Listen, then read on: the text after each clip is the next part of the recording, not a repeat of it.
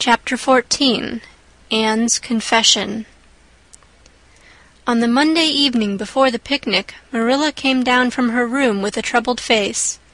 "Anne," she said to that small personage who was shelling peas by the spotless table and singing Nellie of the Hazel Dell with a vigor and expression that did credit to Diana's teaching, "did you see anything of my amethyst brooch? I thought I stuck it in my pincushion when I came home from church yesterday evening, but I can't find it anywhere." I saw it this afternoon when you were away at the Aid Society," said Anne a little slowly. "I was passing your door when I saw it on the cushion, so I went in to look at it." "Did you touch it?" said Marilla sternly. "Yes," admitted Anne. "I took it up and pinned it on my breast, just to see how it would look." "You had no business to do anything of the sort. It's very wrong in a little girl to meddle. You shouldn't have gone into my room in the first place, and you shouldn't have touched a brooch that didn't belong to you in the second. Where did you put it?" "Oh, I put it back on the bureau. I hadn't it on a minute. Truly, I didn't mean to meddle, Marilla. I didn't think about its being wrong to go in and try on the brooch, but I see now that it was, and I'll never do it again. That's one good thing about me. I never do the same naughty thing twice." "You didn't put it back," said Marilla. "That brooch isn't anywhere on the bureau. You've taken it out or something, Anne." "I did put it back," said Anne quickly, pertly, Marilla thought.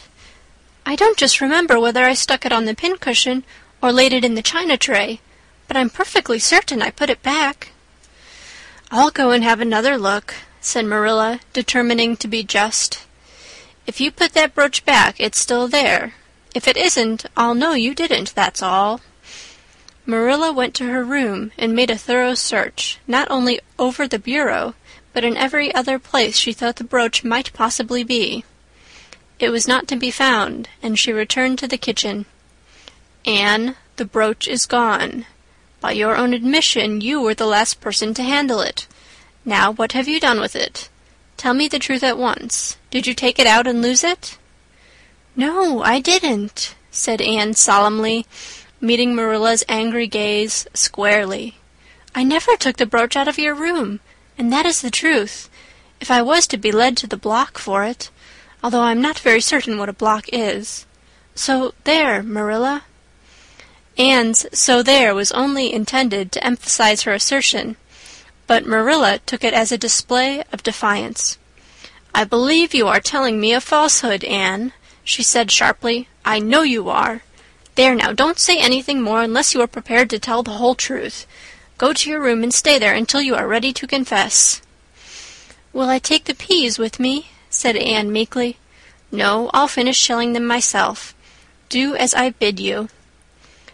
When Anne had gone, Marilla went about her evening tasks in a very disturbed state of mind. She was worried about her valuable brooch.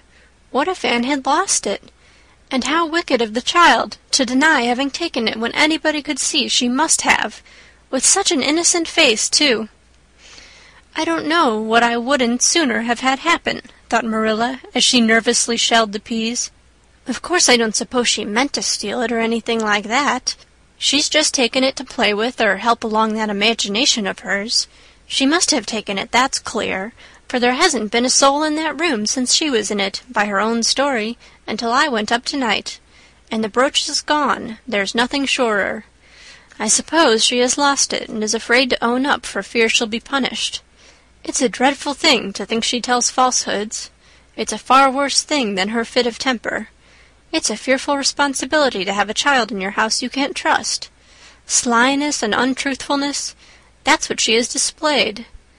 I declare I feel worse about that than about the brooch.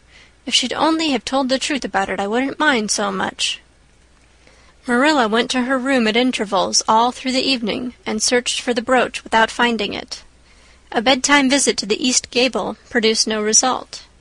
Anne persisted in denying that she knew anything about the brooch, but Marilla was only the more firmly convinced that she did. She told Matthew the story the next morning.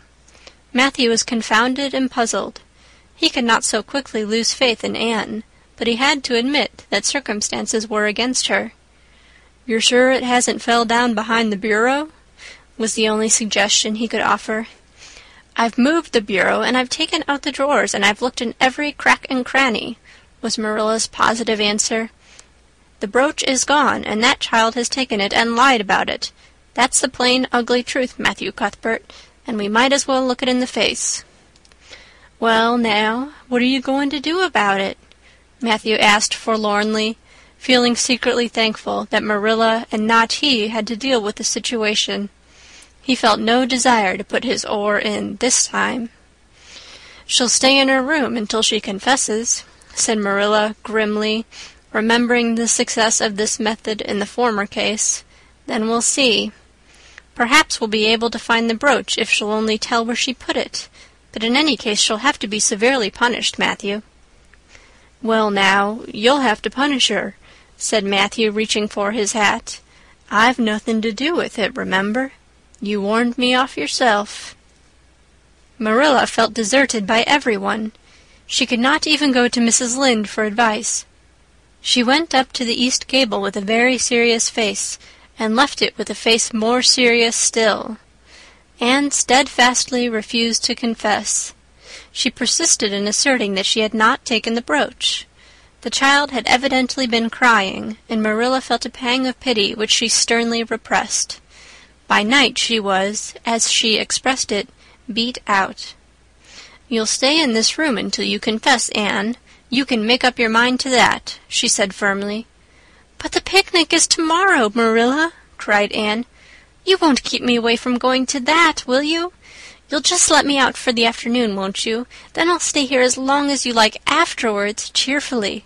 But I must go to the picnic." "You'll not go to picnics nor anywhere else until you've confessed, Anne." "Oh, Marilla," gasped Anne. But Marilla had gone out and shut the door. Wednesday morning dawned as bright and fair as if expressly made to order for the picnic. Birds sang around Green Gables. The Madonna lilies in the garden sent out whiffs of perfume that entered in on viewless winds at every door and window, and wandered through halls and rooms like spirits of benediction. The birches in the hollow waved joyful hands, as if watching for Anne's usual morning greeting from the east gable. But Anne was not at her window. When Marilla took her breakfast up to her, she found the child sitting primly on her bed, pale and resolute, with tight-shut lips and gleaming eyes. "Marilla, I'm ready to confess." "Ah!" Marilla laid down her tray. Once again her method had succeeded, but her success was very bitter to her. "Let me hear what you have to say, then, Anne." "I took the amethyst brooch," said Anne, as if repeating a lesson she had learned. "I took it just as you said. I didn't mean to take it when I went in, but it did look so beautiful, Marilla, when I pinned it on my breast, that I was overcome by an irresistible temptation.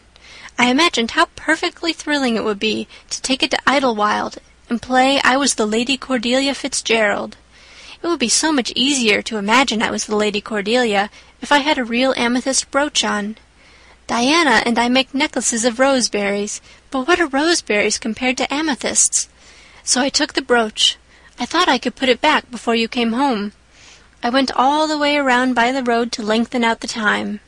When I was going over the bridge across the Lake of Shining Waters, I took the brooch off to have another look at it. Oh, how it did shine in the sunlight!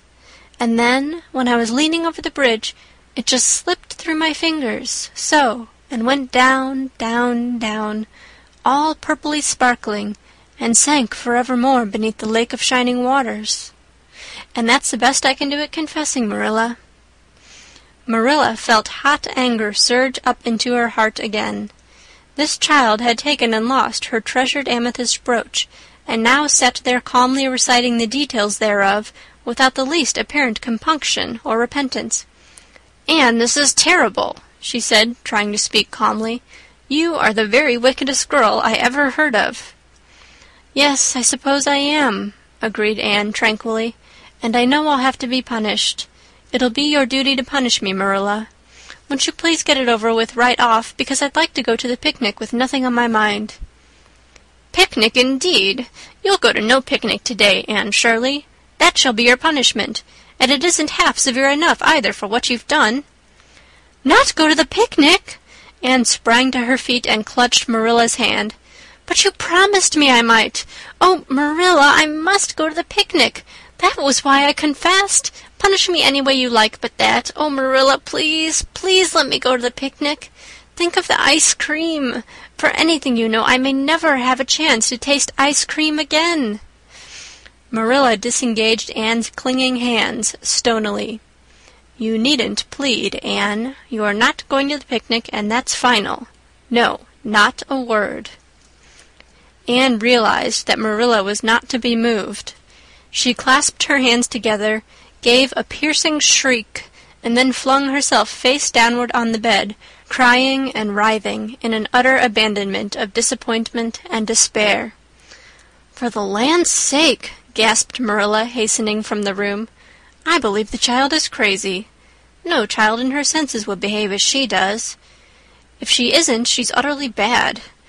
Oh, dear, I'm afraid Rachel was right from the first, but I've put my hand to the plow and I won't look back."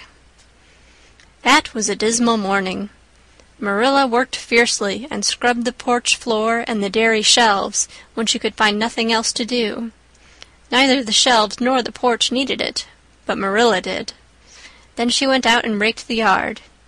When dinner was ready, she went to the stairs and called Anne.